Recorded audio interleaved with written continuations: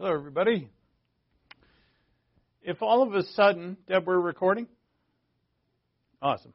If all of a sudden you were put in charge of the whole world, you were made the king, and all the world's resources and many of its people were at your fingertips, then what would you want?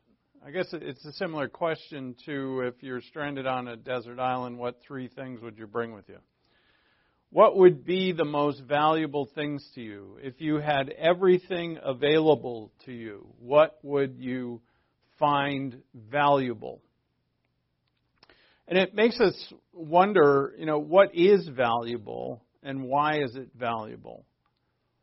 People spend their whole lives seeking after that which they consider valuable. And can we get it? Can we attain it? And that can make all the difference in someone either being happy or being just completely frustrated their whole lives. Elon Musk was recently interviewed, and questions arose. This was an interview, I think that was done yesterday, and questions arose about his comments concerning George Soros. I think I mentioned that a couple of days ago. I'm kind of fascinated by this man recently, Musk. Musk made some comments about Soros hating humanity and civilization. And the interviewer was asking him about this and asking first, why would you do such a thing? Why would you say something?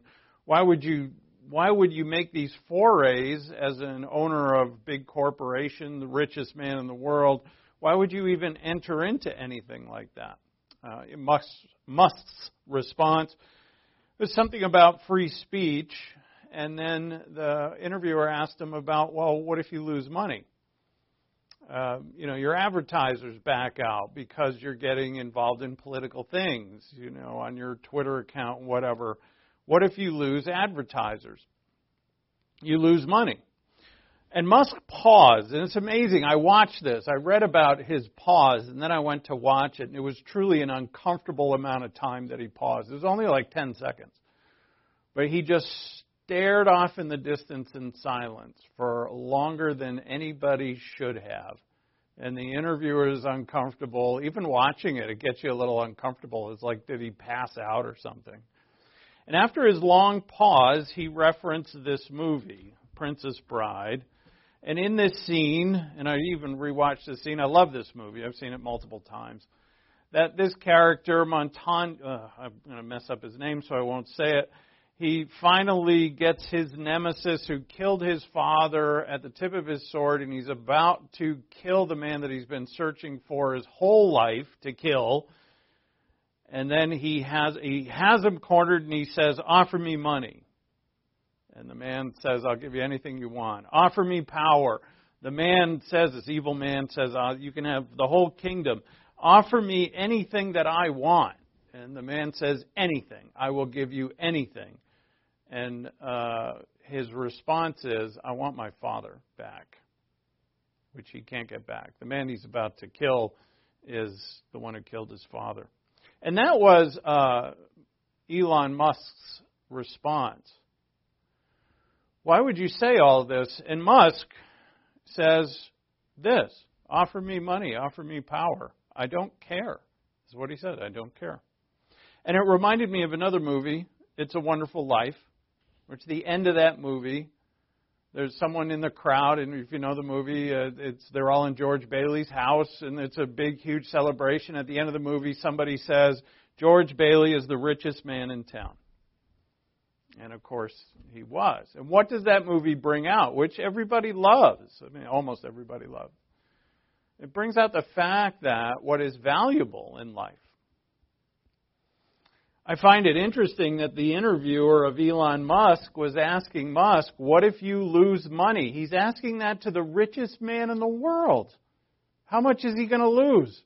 If Musk lost $10 million, it's like you losing a quarter. Like, it means nothing to him. What if you lose money? Like he cares. But actually, it turns out that in our modern society, many rich people do very much care about how many dollars are in that bank account. 1 billion and 1.1 billion make all the difference to them. And this has been proven over and over again. People hoard. Rich people value their riches and they hoard them. And this is a problem with our modern society. The interviewer of Musk is incredulous.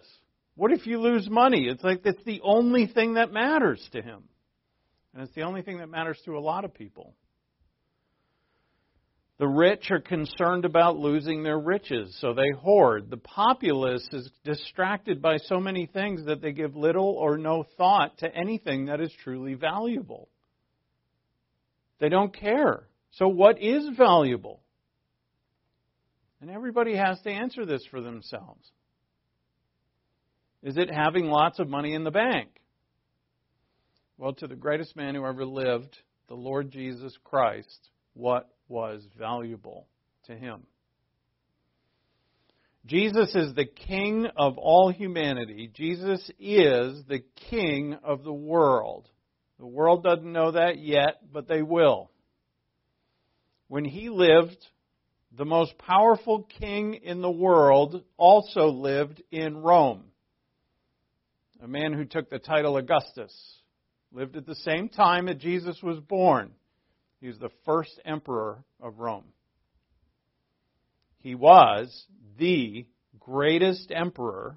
Up to that point, he was the Caesar, Augustus. And it's no mistake, because God plans everything, that Jesus was born at the time where this Caesar ruled the known world, and how different these two men were, and what they valued, how different that was. And that's what we're going to look at today.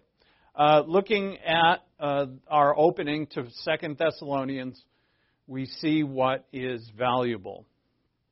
Let's open up in prayer and let's thank God that He has shown us what's valuable in life and how to get it. God has promised to give us that which is most valuable. He's promised it to everybody if they so choose to receive it. And so let's pray that we come to see and understand the truth behind this principle. So with humility and reverence, let's pray.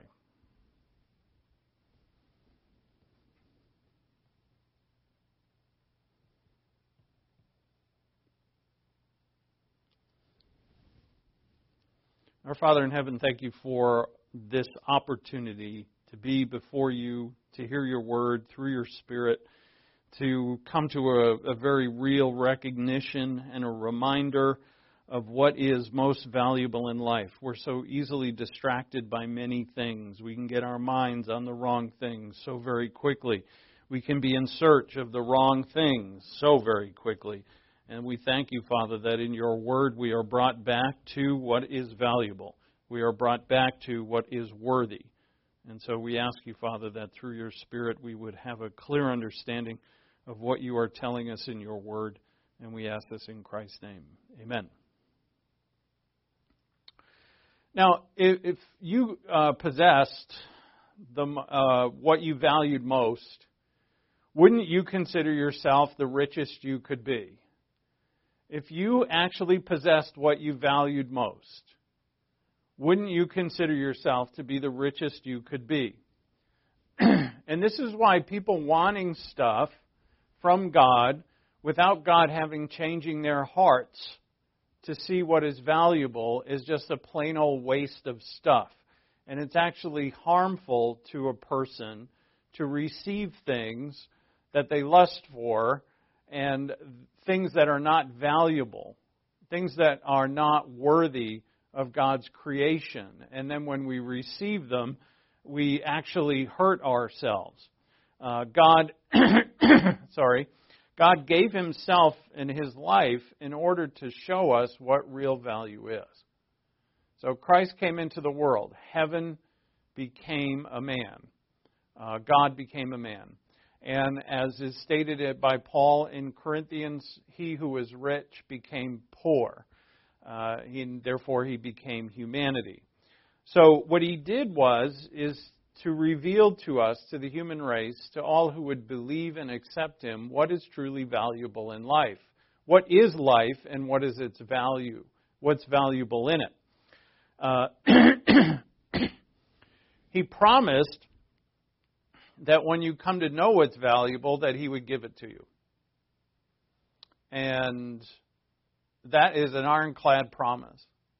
That when you and I come to understand what is truly valuable, we'll find out that we possess it. And He's going to give us a life that will enjoy that value. And it's the riches of riches. Musk, and I know that Elon Musk, from an interview he gave not long ago, that he's not a believer in Jesus Christ. And so what I possess and what you possess is a millionfold more valuable than what he possesses. And I do mean that not just in heaven waiting for heaven, I mean now.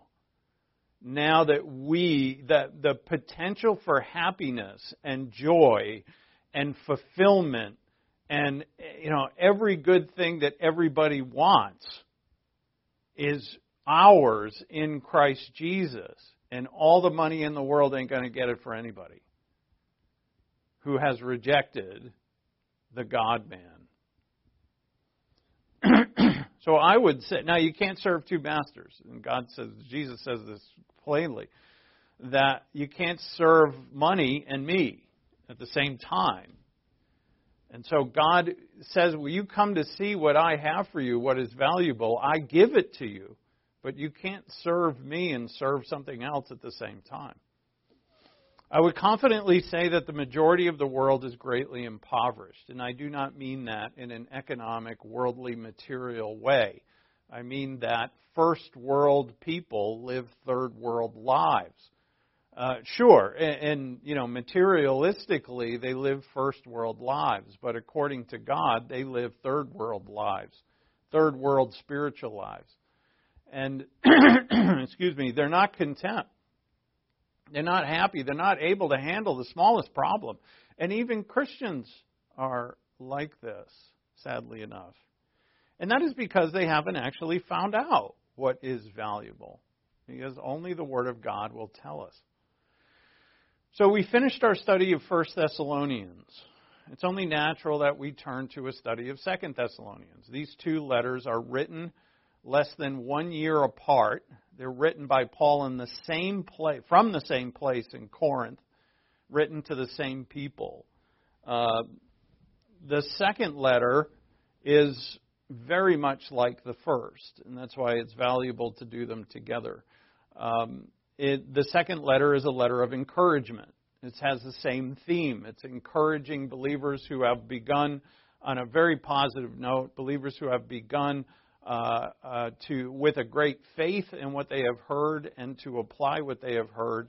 But they're young in the faith, and so they need a lot of encouragement. But we find out that for those of us who are progressing in the spiritual life, or for anybody who is growing in the Christian life, we need constant encouragement. Now, that doesn't mean that we depend on people to come to us and tell us, keep going, rah, rah, rah, anything like that. No. It's a matter of being encouraged by God's Word again and again. And by people, but we're not to depend on the gift of encouragement from people. That will come, and we absolutely need it. But the majority, the great encourager to us is God's Word.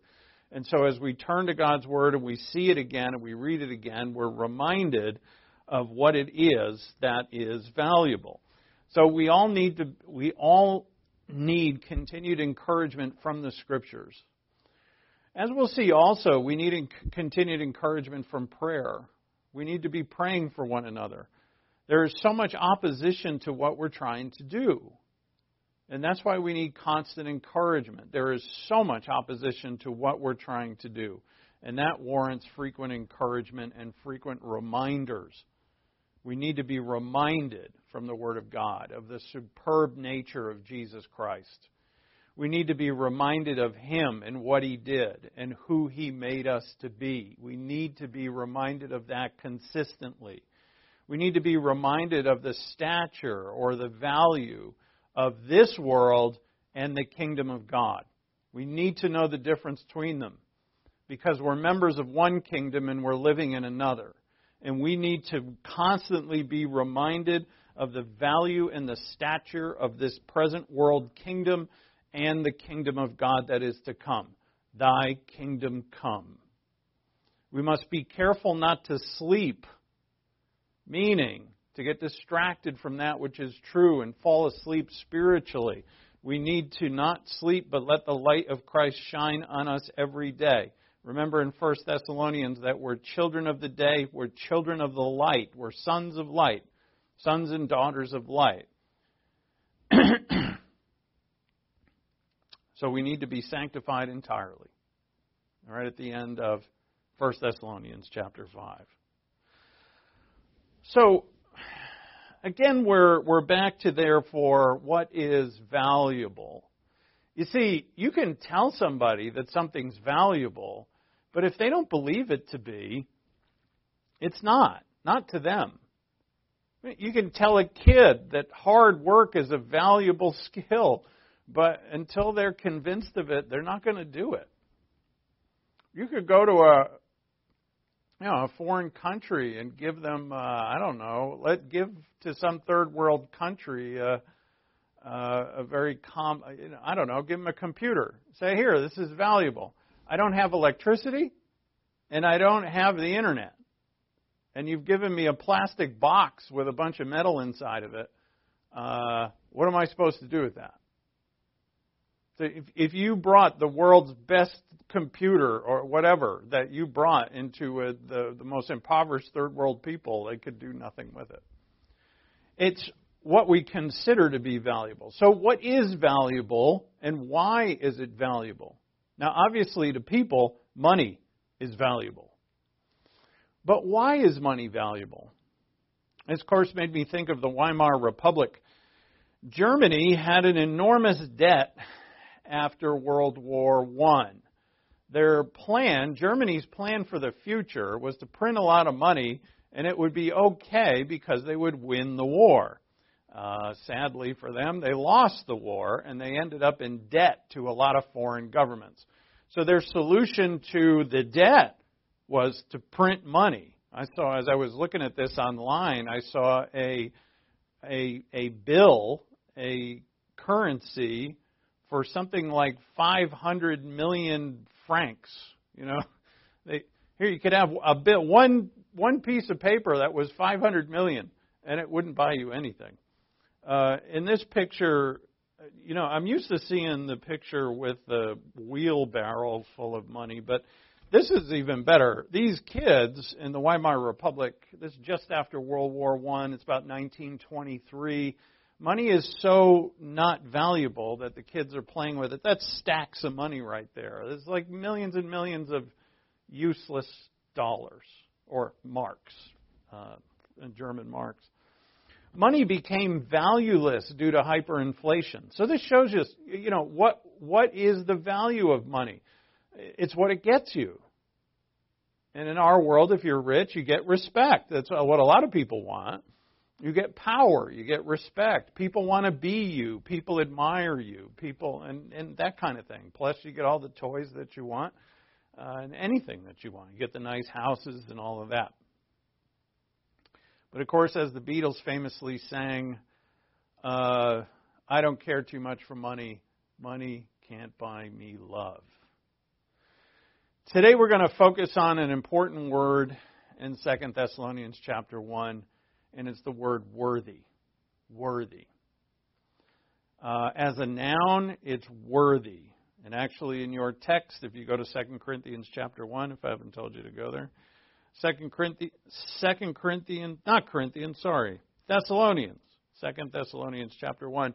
If you look at verse 3, it says, we ought always to give thanks for you, brethren, as is only fitting.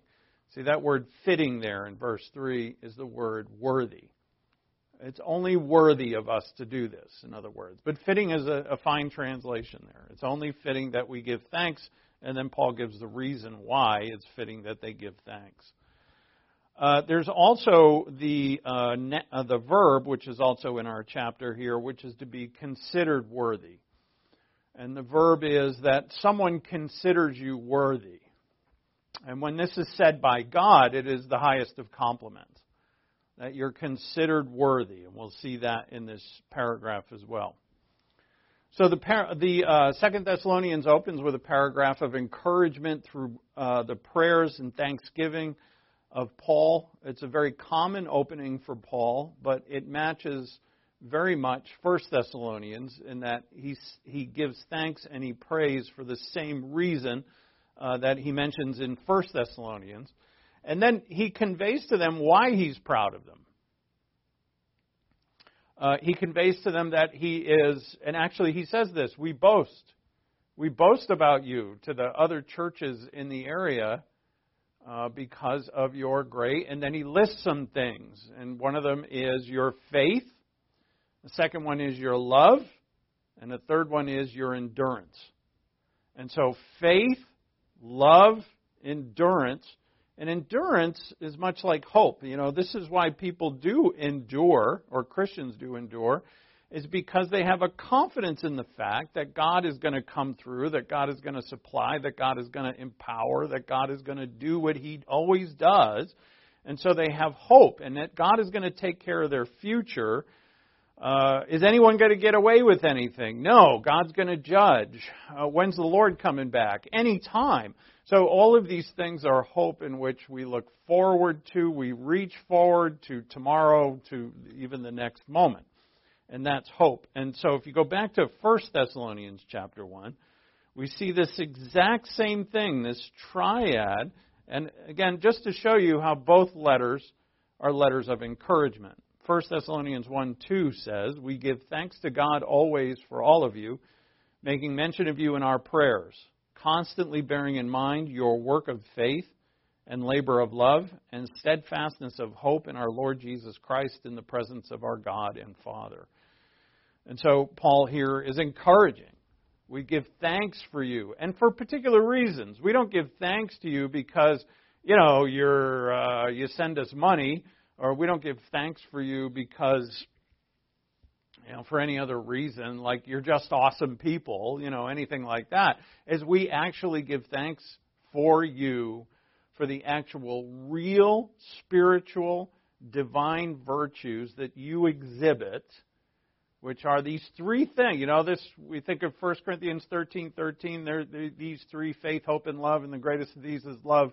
And this is the true, not the true, but a very common and kind of encompassing triad to what we are. We have faith, we trust, we're faithful, we're believing, we have love for God, love for others, and we have hope. You know, no matter what hits us, here come the storms of life, but we're the house built upon the rock and we stand. You know, and that's us. Are we always like this? We wish we were. But, you know, this is what we're at. This is what we are. This is what God has made us to be. This is what we're after, and that's the road that we're on. And we'll see so if you go back to 2 Thessalonians, we see this as it is in 1 Thessalonians, this increase of this same thing. It's not just faith, but faith increasing. It's not, I had love yesterday, should have saw me, that was great. No, but it's love abounding. It's not like I have hope or endurance, but this endurance is always increasing. That's the nature of the word.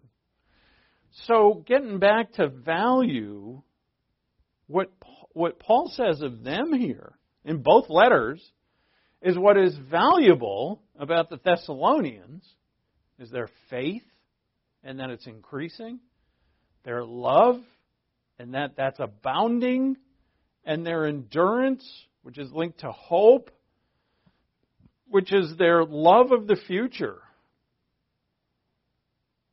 and their ability to follow God's commandments no matter what. That's really what endurance is. So here come the problems of life, I'm following my Lord. Here comes the easy life, I'm following my Lord. Here comes great prosperity, I'm following my Lord. You know, here comes great adversity that's trying to stop me from following my Lord. I say, get out of the way, I'm following my Lord.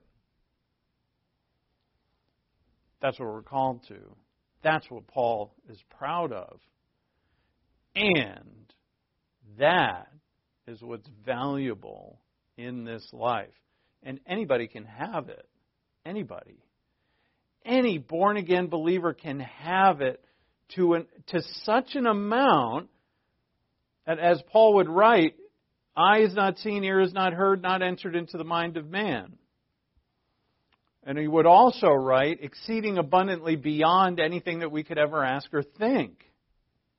And that is the fullness of God within us. A relationship with the Almighty that is absolutely pure and undefiled and intensely personal. And that's what true value is. And yet, here the human race without God is scrambling around.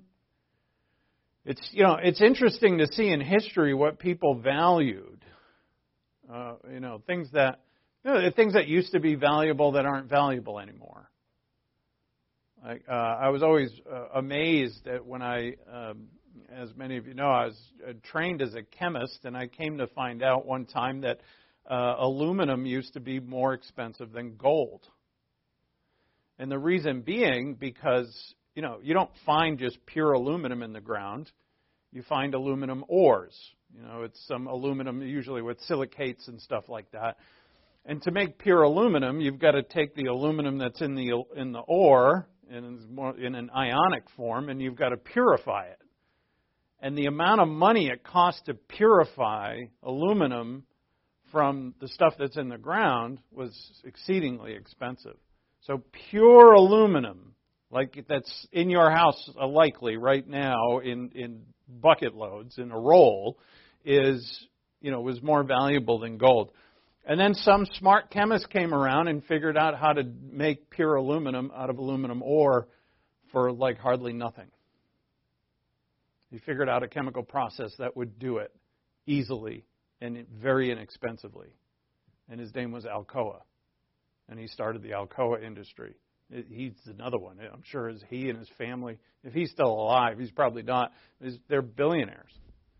He basically invented aluminum foil in everybody's house. So, what was valuable once? All right, anyway, so here we go. Look at 2 Thessalonians 1:3. I'm skipping the intro for now. We'll get back to it. But for today's lesson, there's only a couple of snippets I'm taking out of this. So we ought always to give thanks to God for you, brethren, as is only fitting, as is only worthy, because your faith is greatly enlarged, and the love of each one of you towards one another grows even greater.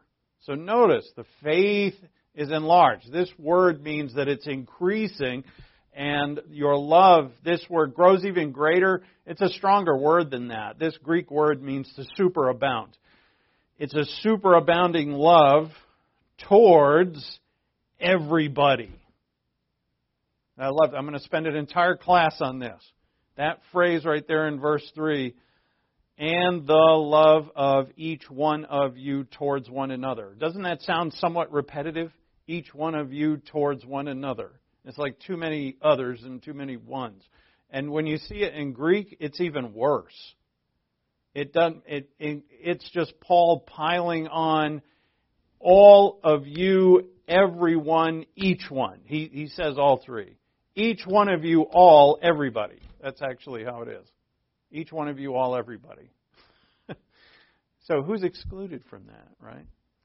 And this is God's love towards everyone. Everyone.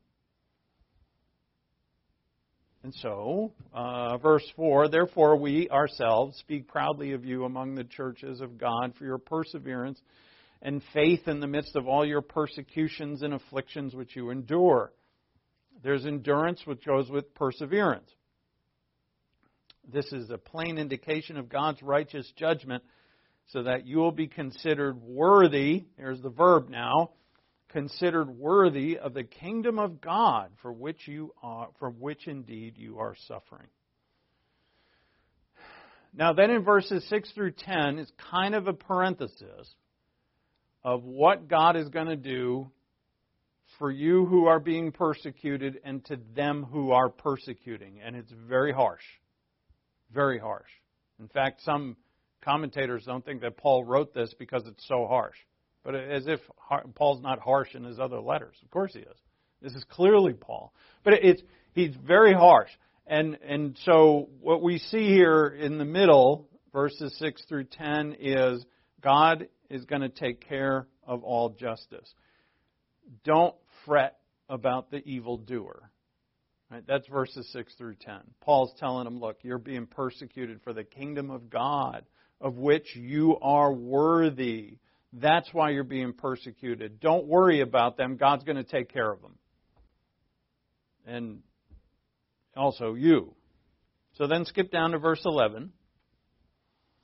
To this end also we pray for you always, that our God will count you worthy of your calling, that's your election, and fulfill every desire for goodness and the work of faith with power, so that the name of our Lord Jesus will be glorified in you and you in Him, according to the grace of our Lord and the Lord Jesus Christ. These are astounding words, really. For creatures such as us to glorify the God-man, Jesus Christ, is beyond words. And one, it's not to get distracted here, but for a second, if I may say, that if you've ever found yourself, trying to understand what God has done and who He is and what we are to Him in this life, and it's very hard to put it into words, there's a reason. Because it's beyond words. But how else would we communicate it except by words? And so God had to find a way to communicate supernatural ideas and realities through finite human language. And God took Greek language to do it. He borrowed Greek language. When I say borrowed, meaning that He took terms that used to mean things in the Greek world before Jesus came, and He used those same words to describe things that had never happened before. Now think about that. The Greeks knew what agape was, but nobody really knew what agape was. Right? So God took their word, like logos, or logos. Logos is the word. In the beginning was the Word, and the Word became flesh and dwelt among us. That logos is a very popular Greek word. It meant truth. It meant the Word. It meant an essence of knowledge. And God took that word that didn't mean what He meant it to mean, and He put it in His New Testament and gave a whole new meaning to it. So how are we to take the old word, which means something old and not of God, and use the same exact word to mean something of God, and then truly understand that idea in our minds? How would we do that? How would God make that possible? That's an excellent question that I can leave out there. That's called a cliffhanger. I say that like a New Englander, a cliffhanger. How would God do that? How would God take finite language and make that language mean ideas to us that are divine, that we would comprehend, even with language that can't describe it? So we're going to focus on today first is, in verse 3, brethren, as is only fitting, we give thanks for you. In verse 5, so that you will be considered worthy of the kingdom of God. Right? You suffer in this world. So that isn't actually there in the language, but we'll get to that. But you're suffering in this world, and that's an indication of, is more better here. It's an indication of the fact that you are worthy for the kingdom of God, because God made you worthy, Christ made you worthy. And then, in verse 11, that our God would count you worthy. And all of these words come from this word, axios. Axios. It means worthy. But originally, this word meant a proper weight that balances the scales. And this is one of those words where etymology, which is the history of a word, actually really brings it alive.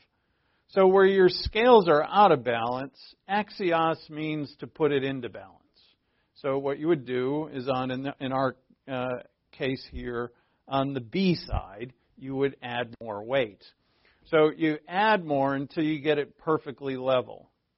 And so you can see how this word would come to mean fitting, right? Or worthy. That side is worthy of that side.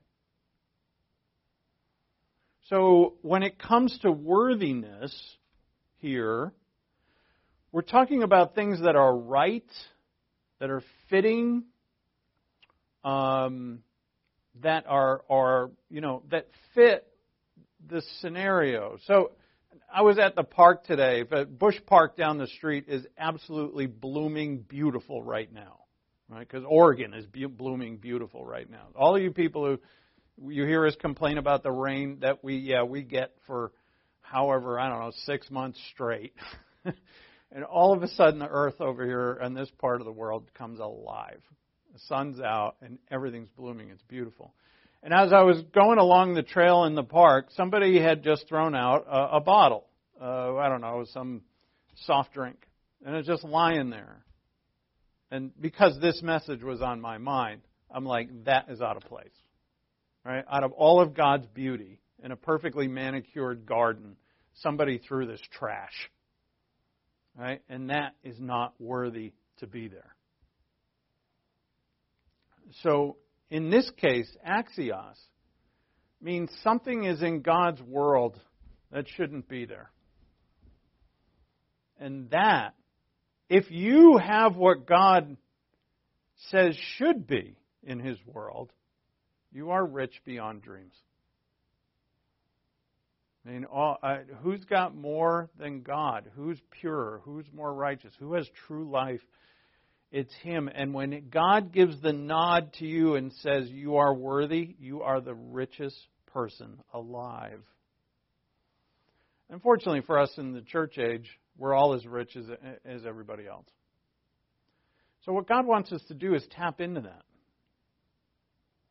So it's another way of putting be entirely sanctified. Be worthy. And we'll see that. So go to Revelation 4, because as we always see, that when it comes to looking at the meaning of something that's valuable in human life, go no further than Jesus Christ. He embodies it. If you want to know what love is, what valuable love, right? Not distorted love, but valuable love, the love of God, you go to Christ. You want to know what truth is, endurance, faith, prayer, all of these things that are uber valuable to living human life. He embodies it. And so, this word axios is a word that describes Christ's quality. In Revelation 4:11, now we have John sees a vision in heaven. And this is the 24, I call them the 4 and 24, the 4 crazy creatures who nobody knows what they are, with the 4 different faces and all that, and the 24 elders. Worthy are you, our Lord and our God, to receive glory and honor and power, for you created all things, and because of your will they existed and were created. All right, so you see that. Worthy are you. Axios are you. So worthy is fitting, right? So worthy, weighty, fitting.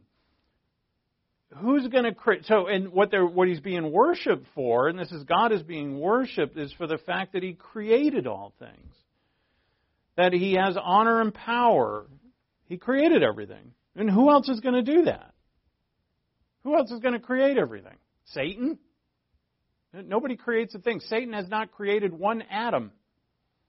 But yet God, from the smallest atom to the farthest galaxy, has created everything, and He created it. How? How did He create it?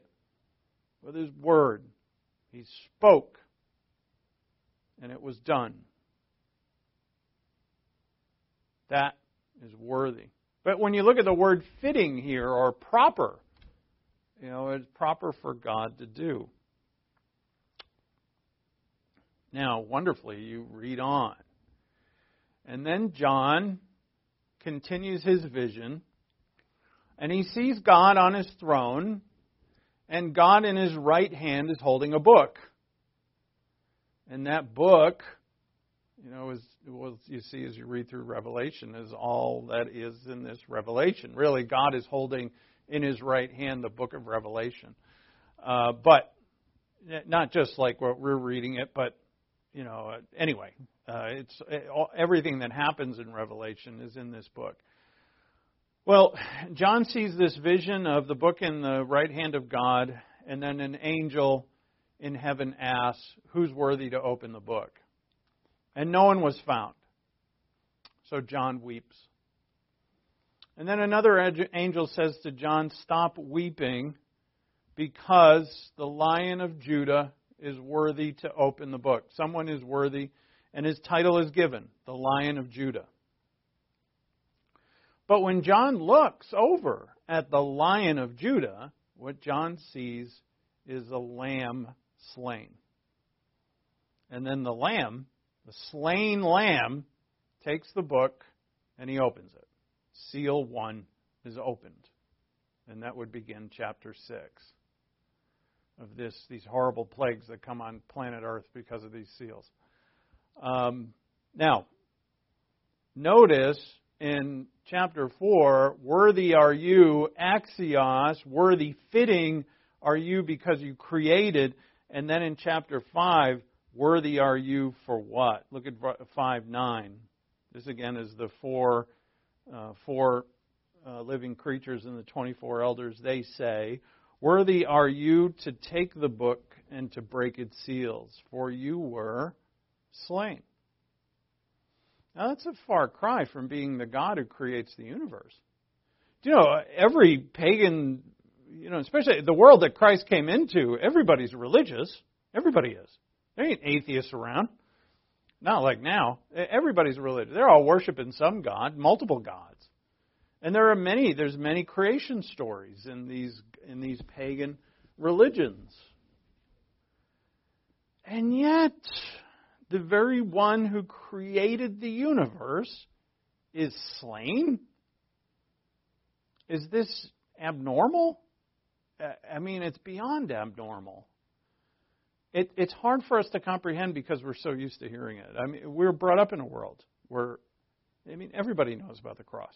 In the Western world, at least. Everybody does.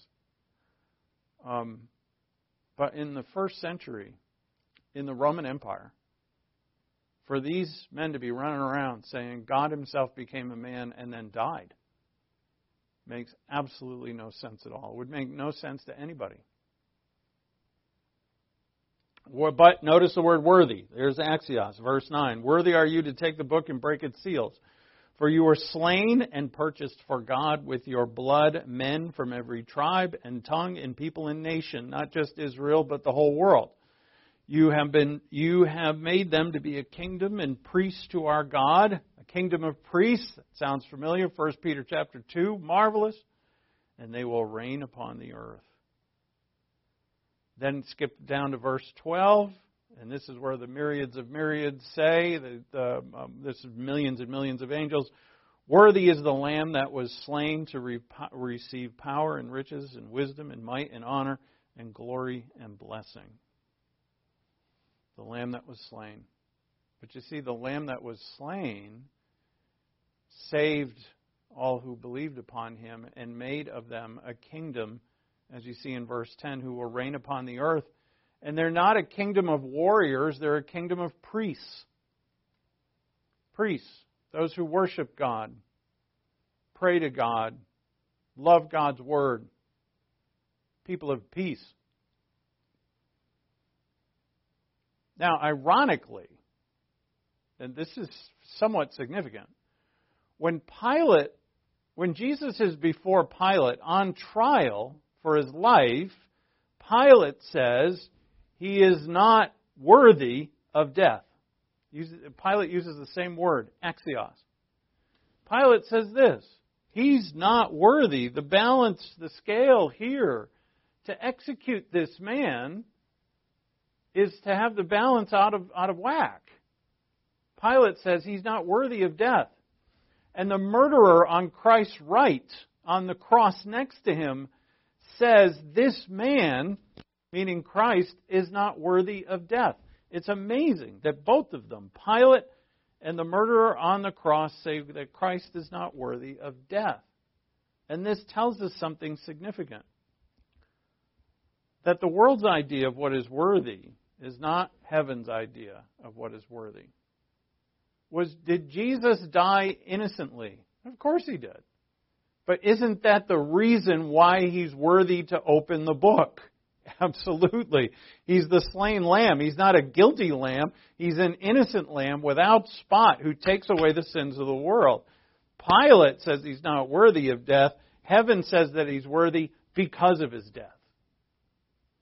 And so don't go back there yet, but back in 2 Thessalonians, to have love, to have faith, to have endurance when you're persecuted is worthy.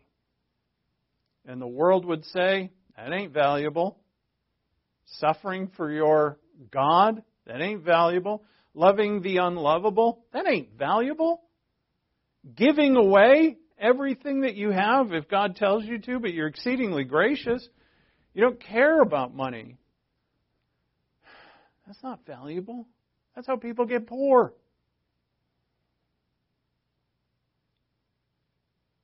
Promise me riches. Right? What's his name? Montoya. Promise me riches. Promise me power. Promise me everything. I don't want it. I don't care. And so worthy or valuable or fitting in God's world, in God's kingdom, is not the same as what it is here. Now, to drive this point home, we can just if you want to, go to Acts chapter 5, just a quick visit, and then we'll wrap this up.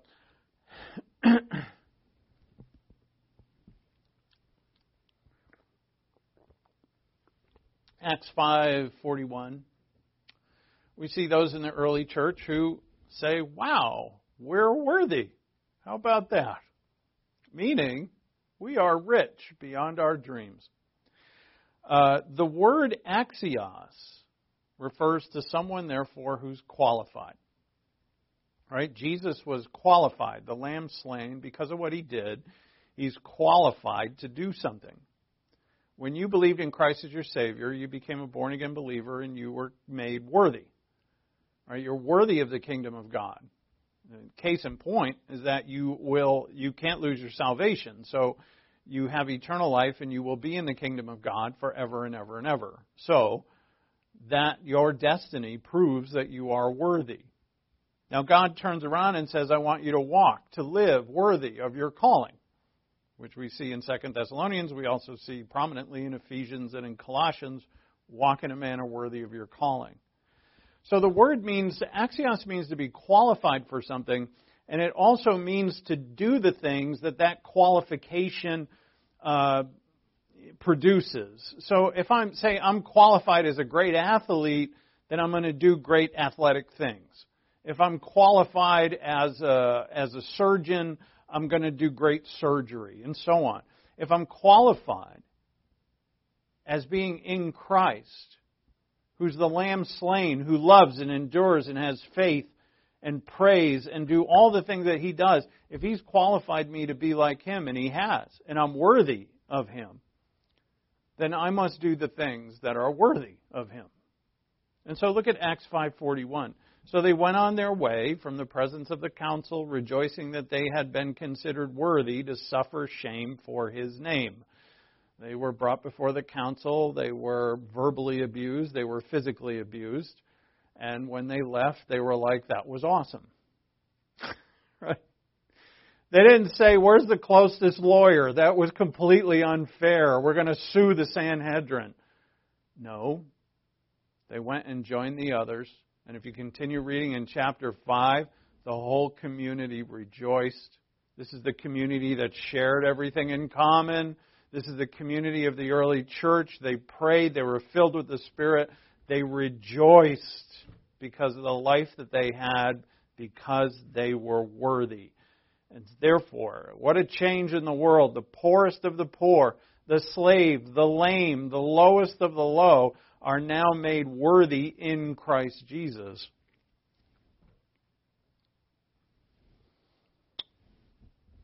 So, it's not just suffering, though, is it? So we could read Acts 5 here, Acts 5:41, and say, well, to be worthy is to suffer. It's not just suffering. A lot of people suffer for not the right reason. What makes us worthy is that reason why we suffer. Those who follow Christ, as Christ promised, we will suffer in this world because the world hates Him. So we will suffer in kind. What makes us worthy is not the suffering itself, is the reason why we suffer. Make that very clear. We're not ascetics. If no suffering comes upon us for walking the path, great, even greater. If suffering does come upon us for walking the narrow road, then we're worthy of it. And we have to know that there's a reason why we're suffering. It's not just suffering for the sake of suffering. So, I'll close with this. God plans everything. And one of the things that's planned, which is very obvious in the Scripture, is the birth of Christ.